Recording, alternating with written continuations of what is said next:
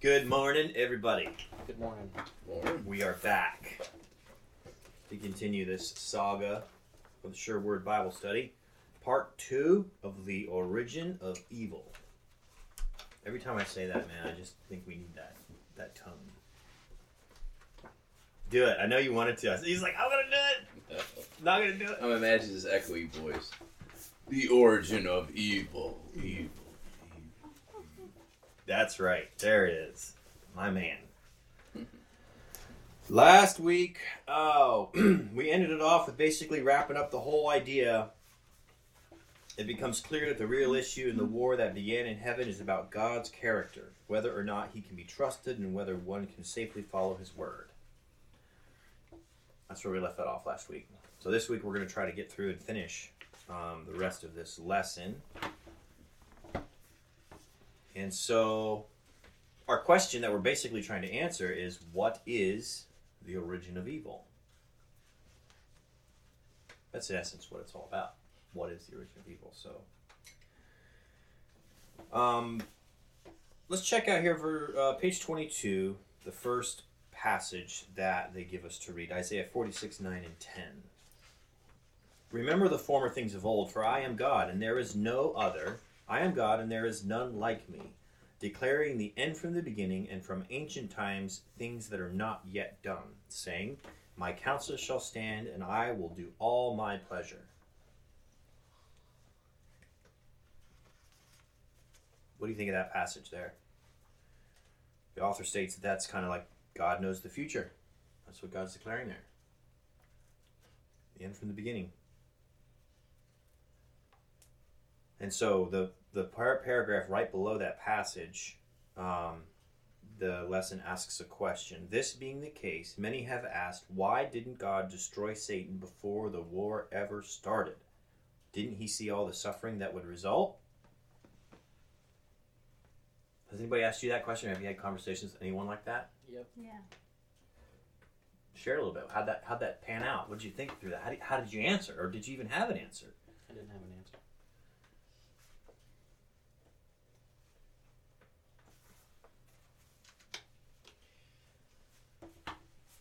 Knowing that God's on trial, he had to let it play out. He would have lost the other 2/3 in heaven if he just snuffed out Satan in the other third of heaven and left with him. And now a little bit later here in this lesson, it brings that point out pretty good. That's a really good point. I'm sorry I read ahead. It's fine. I mean, we're going to cover it today. Yeah, that's a great point to connect that. Why didn't God destroy Satan before the war ever started? If he's so loving, why didn't he just end Satan? Why did he let this play out? Why did my mom have to die? Why did my baby have to die? Those are all questions that we'll find, man. All of them. And then check out Isaiah 63:9. Someone read that for us, top of page 23. In all their afflictions he was afflicted, and the angel of his presence saved them. In his love and in his pity he redeemed them, and he bore them and carried them all the days of old. What do you think of that first line? In all their afflictions, he was afflicted. How do you connect with that? Does that sound like an angry God? Or does that sound like... No? It's more like a parent. When they see their child suffer, they also suffer. Yeah, man. This breaks my heart too. Yeah, and then there in that paragraph following that verse, God has not changed. He is still afflicted and grieved with his wayward children. The question I have on that sentence, did you guys follow where I'm reading that from? The second paragraph right on page 23, right below Isaiah 63. He is still afflicted and grieved with his wayward children. How do you interpret that? Does it sound like the author is saying he is afflicted and grieved with his wayward children, meaning because they're bad? Or he is grieved and afflicted with them, as Angel described it? That's a little... It could go either way there, couldn't it? When you're reading that. I'm grieved and afflicted with you because you really pissed me off, or something like that. Or, I'm really grieved and afflicted with you because I feel your pain. I care about you. Yeah. Those two principles are two different pictures of God, for sure, aren't they? And how you interpret that. Follow down, and then he said, God is love, and he created the entire universe to operate on the principle of love, but you can't make someone love you. Love must be given freely. There can be no love where there is no freedom. And then he points out that's the only way Lucifer could have rebelled in heaven itself. Because of God's high regard for individual freedom, God must allow sin to run its course, as painful as it is. There are people who struggle with that concept.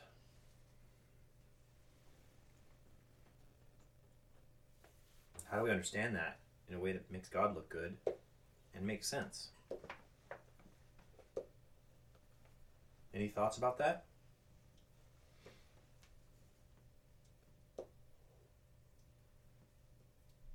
Why did God let that happen?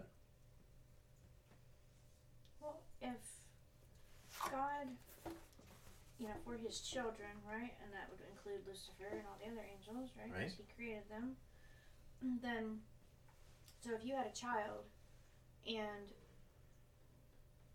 before they were born, or before whatever, right, like before they did something wrong, if you knew what they were going to do, would you just kill them beforehand to keep that from happening?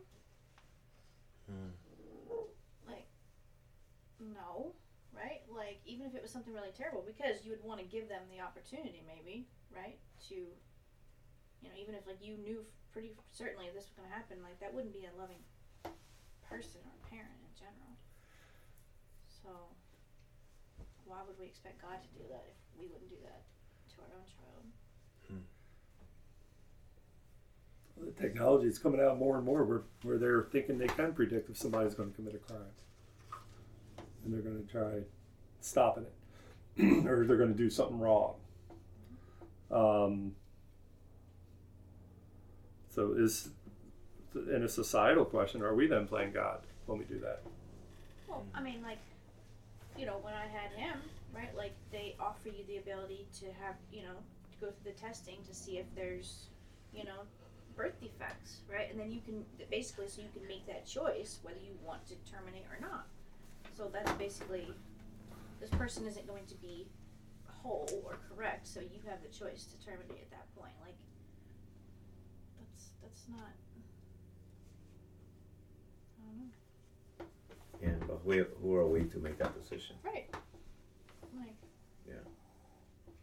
It's definitely a contrast because God's insistence on our freedom is so absolute that he has granted us the power to live as though he did not exist if we so choose.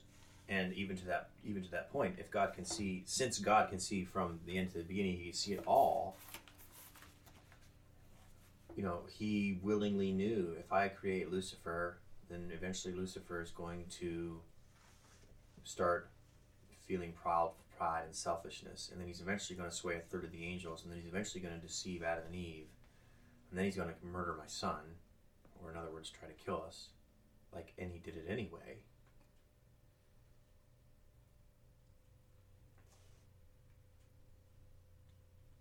And I think there's an interesting, that's really hard to for us to wrap our minds around. That's really hard to wrap our minds around. But if you think about the lesson here, the last paragraph on 23, he makes an interesting point where if God did kill Satan, or if God didn't create somebody because, I know they're going to do something wrong, so I'm just not going to create them,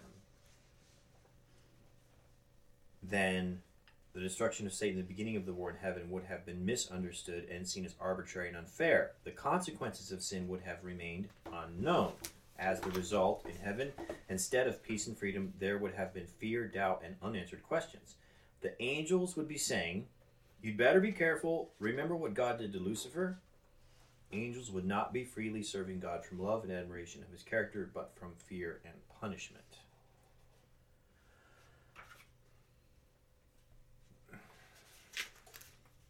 That's tough. Because in our sin condition, man, we think along those lines. We think along the lines of fear and selfishness, right? Like, if you could, like, why don't you stop that from happening? A lot of people, like the World Trade Towers, man, terrorists flying the planes into that. Like, why didn't God stop the terrorists dead in their tracks, save 3,000 plus people? I've had conversations like that with people. You just kind of have to let things play out to see how bad sin is. Yeah. And unfortunately, there are going to be some casualties of that. Innocent casualties. I mean, the daycare there, and all those young kids there in the World Trade Center and all that kind of such. I mean, that's just, it's sad. It's terrible. Yep. But,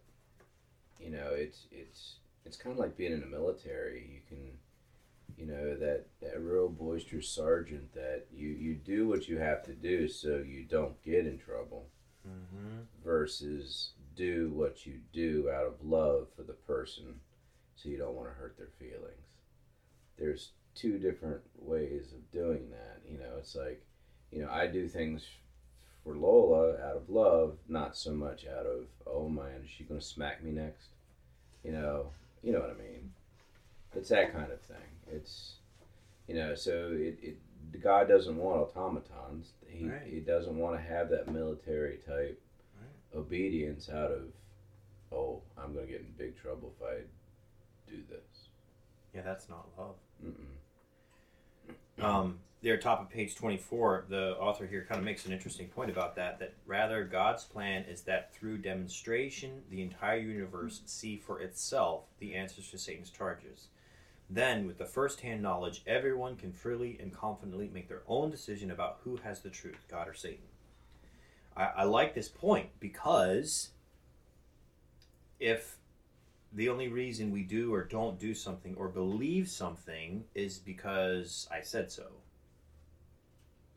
then we will always have questions. But if we're allowed the freedom to experience and explore and really, and this is where Paul talks in Romans, let everyone be fully persuaded in their own minds. Because if you are given the freedom to actually experience for yourself and be fully persuaded in your own mind, you don't have any more questions. Like, you're fully persuaded. You understand it for what it is. And right here, like Angel, I think it was last week, you talked about, maybe it was you, I can't remember, like how God will eradicate sin, like how it will be eradicated permanently. And Nahum 1:9 says, what do you conspire against the Lord? He will make an utter end of it. Affliction will not rise up a second time. So how can that be guaranteed that it won't come up a second time? Like sin and selfishness and fear and all of that. Like, there's only, right? How can you guarantee that you're not going to do something a second time? Because you already experienced what it was like to have it. Yeah. So you don't want to go back. Been there, done there, got the t-shirt, and I ain't going to go back and do that again. It's a personal belief Sure. that God will only bring people to heaven that are well past that. That it's selfishness, all that other aspects would have been dealt with here. And, we see the effects of sin and everything around us. That I do think that, like when you read in Revelation or wherever it's talked about where there's weeping and gnashing of teeth, Lord, Lord, and people that call on him that weren't saved. And it's because their hearts were never changed and that they maybe obeyed out of the fear of being lost versus obeying out of a covenant of love. Well said. Yeah, well said. The author here, right below Nahum 1:9, I like how he kind of summarizes that up. Rebellion and controversy will never rise again. We will be just as free to rebel against God as Lucifer was in the beginning. Do we believe that? Freedom is freedom. We will be just as free. So if we believe what he says there, then God's not holding you accountable. Straight. Right? That's an interesting point. Not because we're afraid of what God will do to us, right? He's not holding us accountable, but because we all will have learned from demonstration and experience, Seth, that's what you just said, the pain, the suffering, and death that is caused by sin. It'll be understood that this is the reason sin is wrong, and we will want nothing to do with it ever again. In other words, we'll be so persuaded, this is my view, we'll be so persuaded in our own minds that even if God himself said, it's okay, you can do that. No, I'm not going to do that. Because I understand that that's, right? We're going to hold ourselves accountable. Right. There's no game face that's going to fool God. Right. You know, you can keep a nice straight poker face, whatever. You can trick the person sitting across from you by your but how can you trick someone that knows your heart? You can't. It's got to be legitimate, it's got to be real, the conversion, or you can trick your people in church. I've known a lot of people. I'm not judging, but I've known a lot of folks in church that play that role very well when they're in the company of others, but are not that person. Yeah, I think that's sin nature right there. Does anything stand out from you guys for what we just kind of covered there in those first couple pages? Before we kind of jump to the next part here. I see some people thinking. I just think it's, that's a pretty big statement to say, well, it will never happen again, right? Sin will never rise up a second time. So, there has to be something pretty drastic that happens because, because we see the effects of sin every single day here, right? Our entire lives, right? So there's somebody that lives 100 years. They see that every day, right? And yet, up until the day they die, they are still going to make those choices to go back into sin.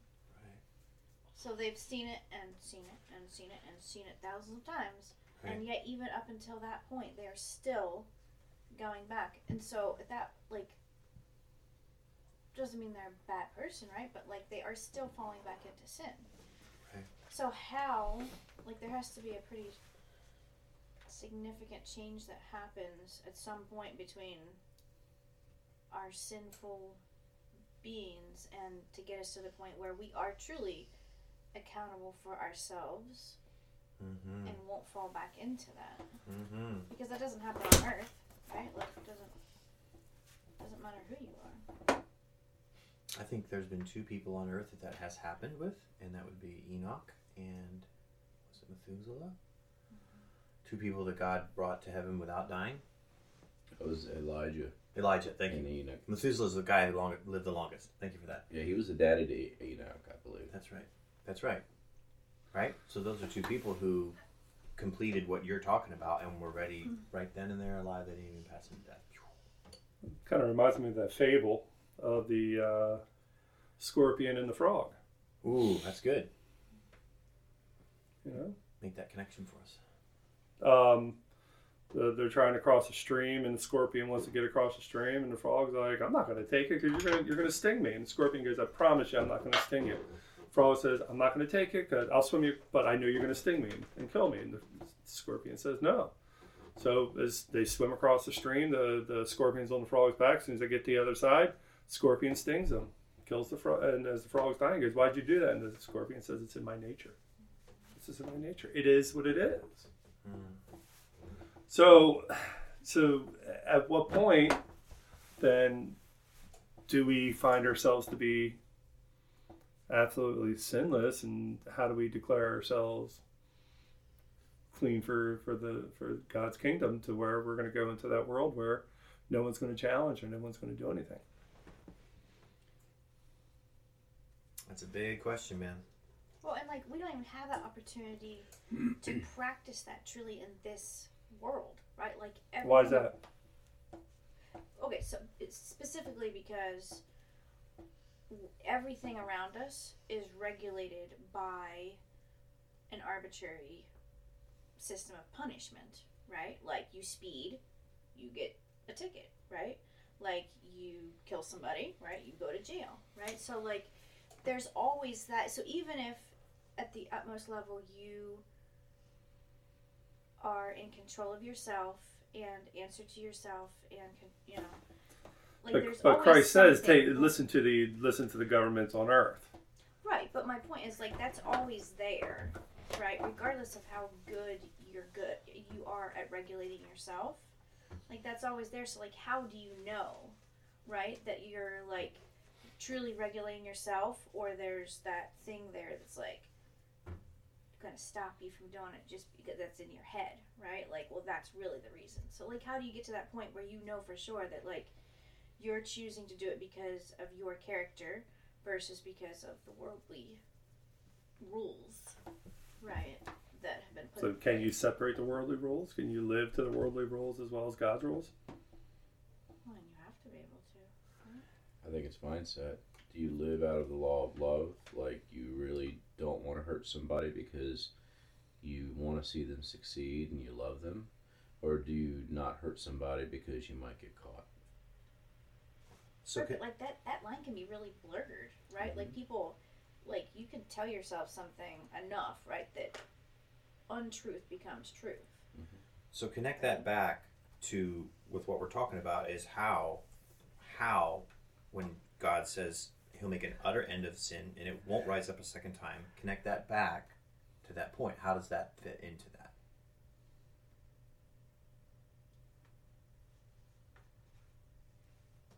Paul says in, I don't remember exactly where, but he says, be transformed by the renewing of your minds. And Hebrews says, be perfect as your Father in heaven is perfect.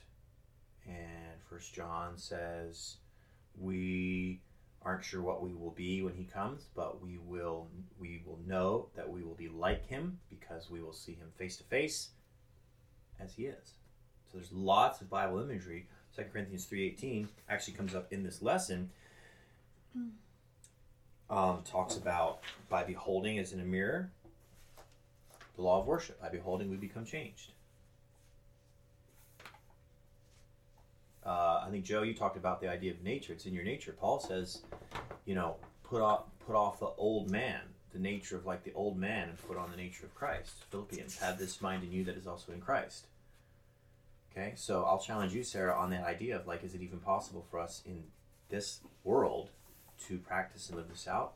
100% yes. Every day, every moment, every day. So in my view, to connect this back, Bible perfection is not about behavior. It's about maturity of character.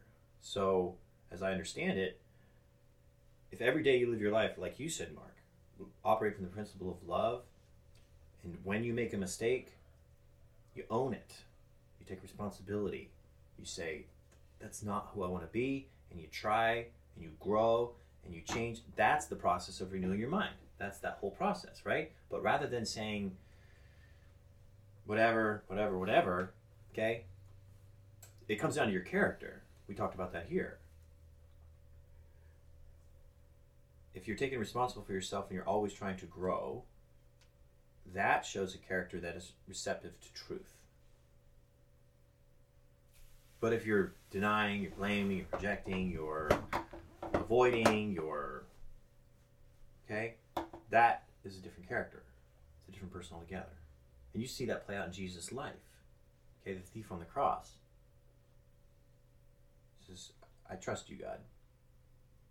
And God says, you'll be with me in my kingdom. Okay? The thief on the cross has a lot to learn. A lot to learn. He didn't even get a chance to practice living this stuff out. Okay? So how, when the thief on the cross gets to heaven, how can there be sure that sin won't rise up in him? He didn't even get an opportunity to practice it. We live in such a degraded form, being so far from creation. we're full of sickness, family histories of illnesses. It's like none of us are perfect, at all. And then when Christ comes back, even those that are alive at the time, they'll get a new body, a new mind, a new start. You'll be working on 100% rather than the 30% we're working on now. And it's about the heart too. It's like that thief on the cross, he may have had to do that because he had to feed his family or whatever, didn't see another way out. He probably was a fairly decent individual at some point, some layer underneath. He just got caught.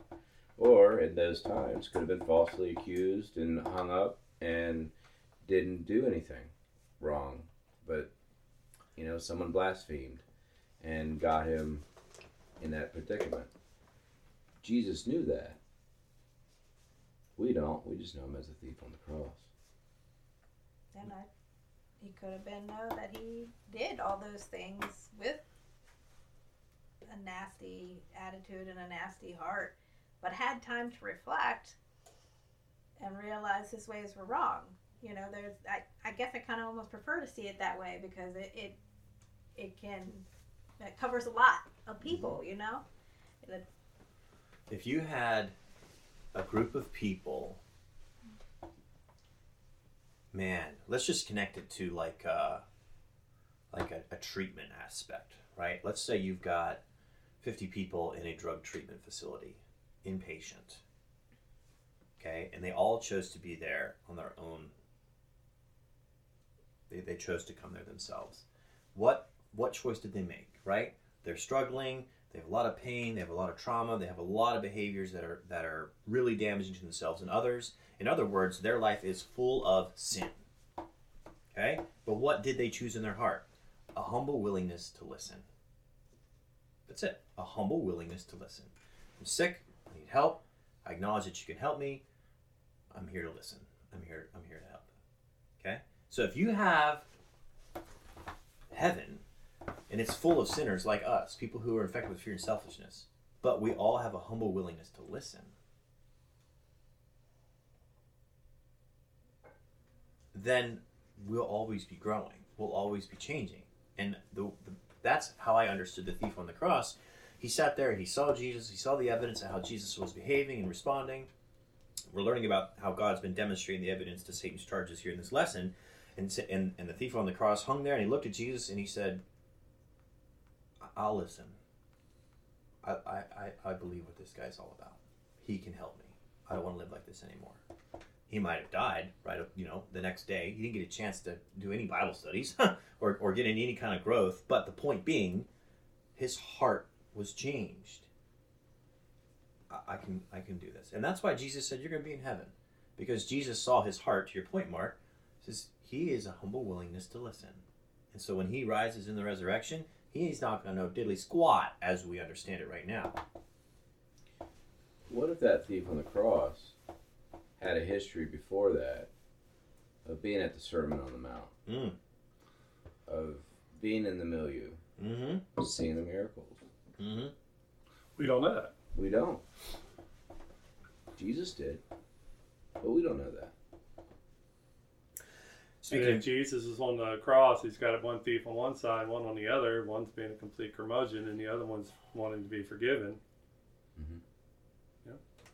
Speaking of miracles, we'll tie this back to our lesson moving forward to page 27. Check this out. Second paragraph. God is not the source of all miracles.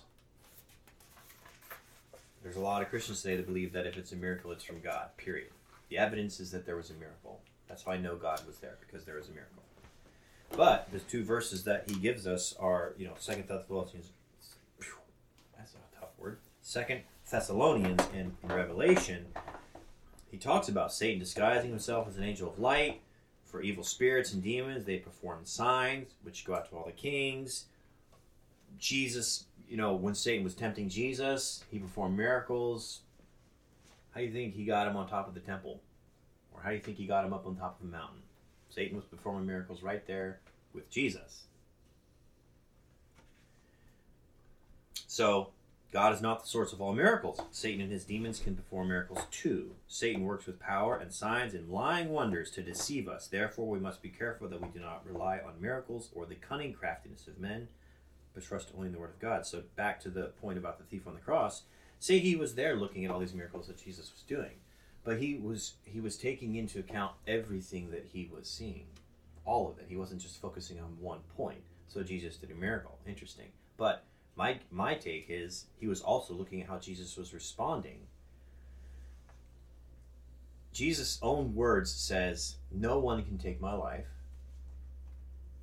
I lay it down freely." Which means God didn't require Jesus' life. God didn't kill Jesus. Jesus freely laid it down. Which means when Jesus walked up there on Calvary and they had the cross laying on the ground, Jesus looked at the soldier and said, "Is this where you want me to put my wrist?" Now put yourself in that place. You're a Roman soldier fixing to nail someone to the cross, and he's not fighting. He said, am I holding my hand in the right place? And the Roman soldier says, "Yeah, that's actually the right spot." "Okay, go ahead. I'm ready. Go ahead." Put yourself there in that moment. That's what Jesus did. There was no struggle.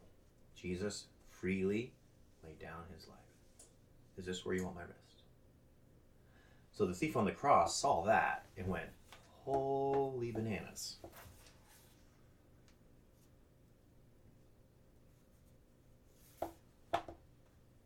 I can trust that guy.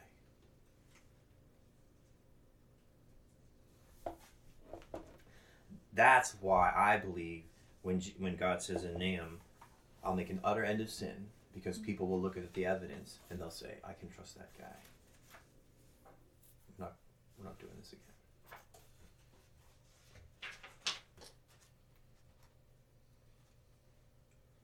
Thoughts on that?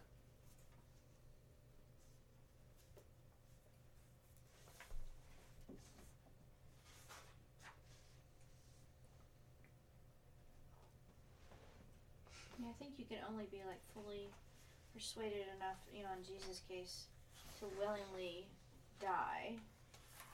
Right? Like, you have to be fully persuaded that you are in the right. Right, to do that. If you're going to be, protecting yourself, defensive, reactive, whatever, then you're not fully persuaded at that point. Right? That you're in the right. There's something there that's like, I don't believe in that moment. She was like, maybe, in the garden, right? He's he waited. Asking, Yeah. Right? Yeah. But, at that point, when he was ready to actually die, he was like, okay. He totally had a full understanding of what he was doing and was 100% committed to that. And I think maybe that's where the difference is between somebody who would be okay in heaven, right? And choose to not sin again, right? Of their own volition, and somebody that wouldn't be safe in heaven, right? Like, if you're not 100% sold, right? 100% persuaded, then obviously you would not be safe to make a good choice.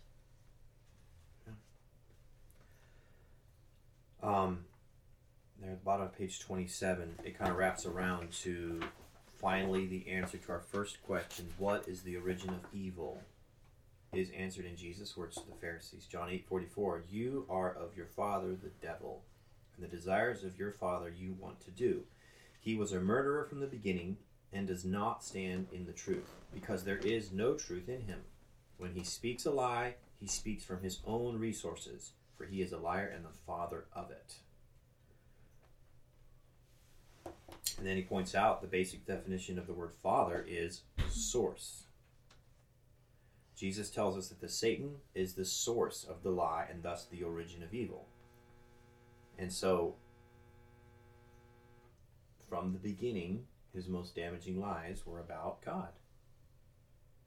The kind of person he is, how God operates, how he functions, his character, how his law works, that you actually can't trust God.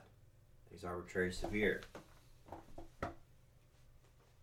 That has been the root of all of Satan's accusations. So, playing devil's advocate, no pun intended, but like, so it says he was a murderer from the beginning. So is that talking about his beginning as the devil or Satan, or his beginning as Lucifer? Because that would then say that God created a defective being. Right? He was a murderer from the beginning and does not stand the truth because there is no truth in him. The beginning would say from when he was created. So how do you make sense of that? How do you understand that in a way that makes God look good? That's a great question.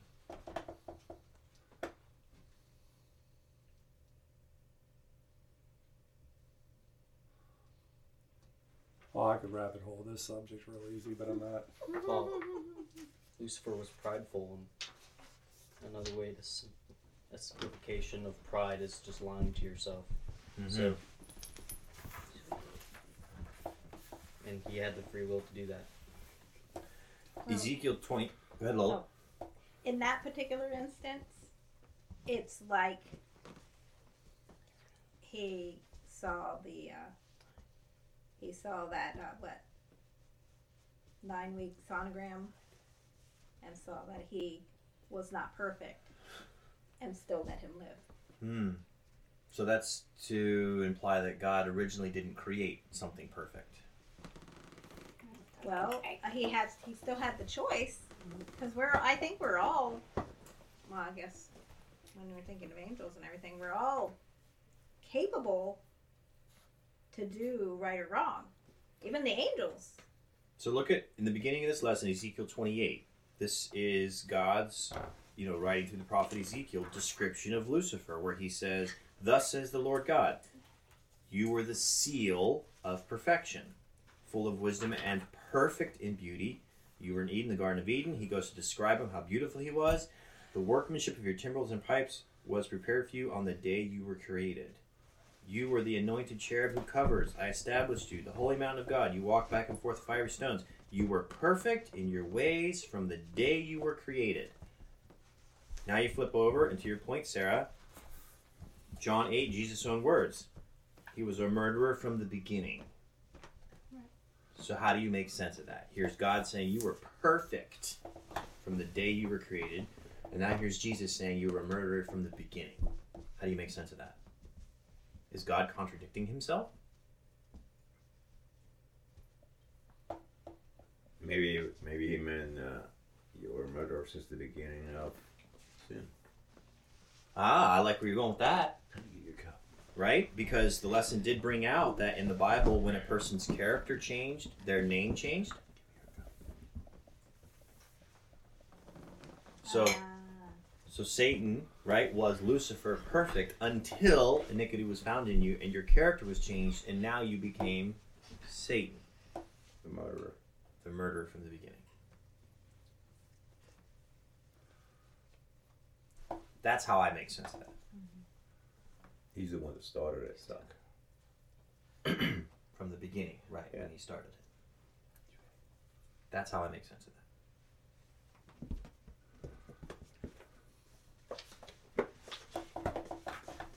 So just to wrap up the last paragraph there, it talks about Jesus, the source of all lies. Satan is the source of all the lie, and thus the origin of evil. From the beginning, his most damaging lies have been about God, which, to this day, unfortunately, most of the world believes. So in our next lesson, we've spent 2 weeks now focusing on the origin of evil and just kind of comprehending some of that stuff. The next lesson really talks about what is God like?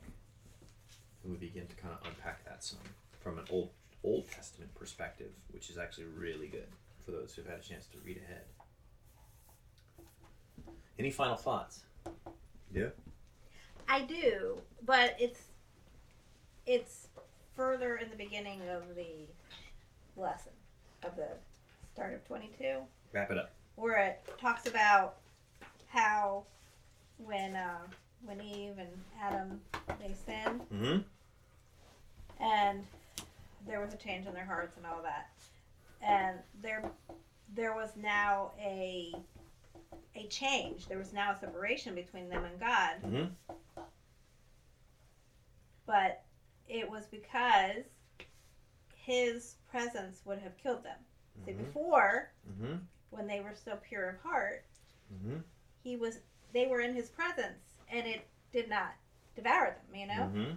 And so that separation where he had to then separate himself from them Mm-hmm. in order not to kill them, because that's just how powerful his presence was. It gives me a whole different picture of God, because we always think, well, he separated himself, you know, because, you know, things are just bad down here or whatever, you know what I mean? When you go to the understanding of that, where he actually took himself away from it, not because he didn't want to be there, but because being there would have been your death. In mercy. So, yes. So, I mean, it just opens up your eyes to a different God than I grew up with. Well said. So, Yeah, but then how do you understand, like, in heaven, like, there had to have been a time, like, where the whole, like, Lucifer didn't sin. Like, there were, I mean, generally how, like, I understand, like, you wouldn't just, like, there wouldn't be, like, okay, now, he's perfect, and then he sinned, and he instantly gets kicked out of heaven. Right, like there would have to be a time of like, okay, like he'd have to gather all of his angels, right? Like go and, you know,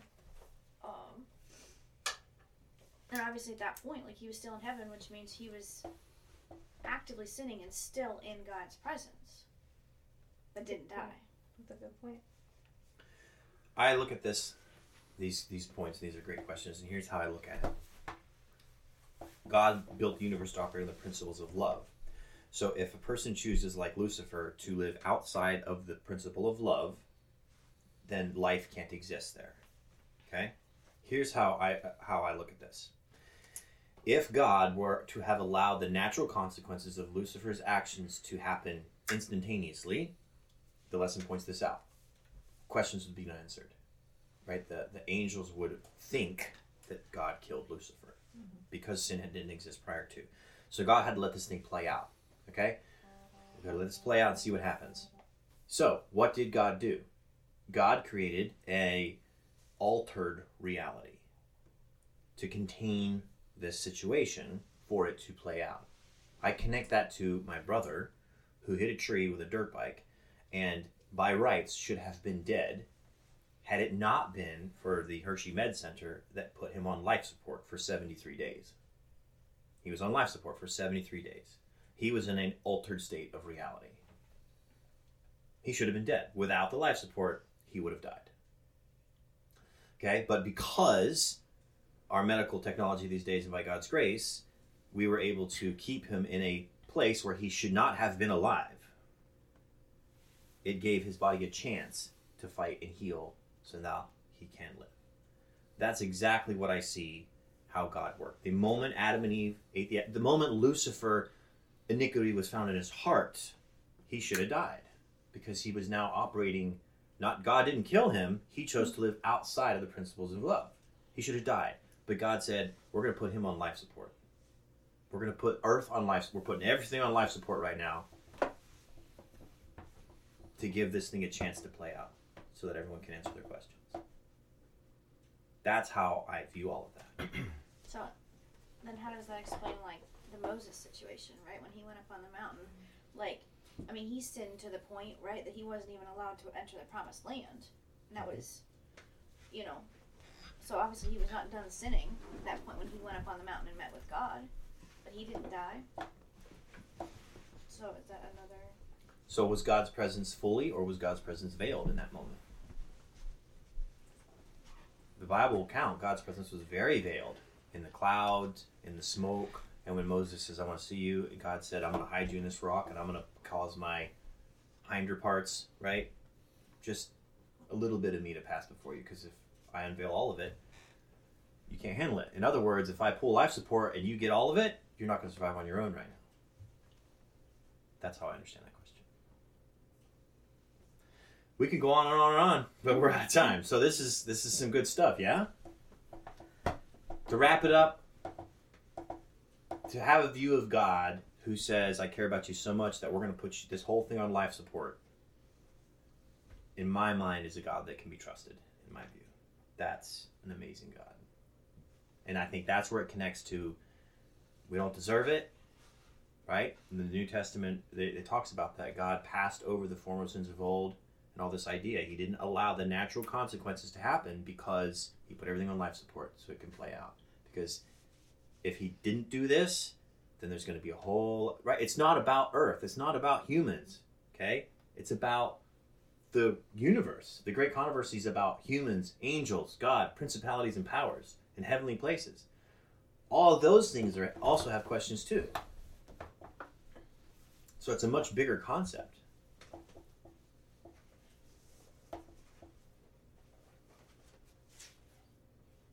Mark, you want to close in prayer?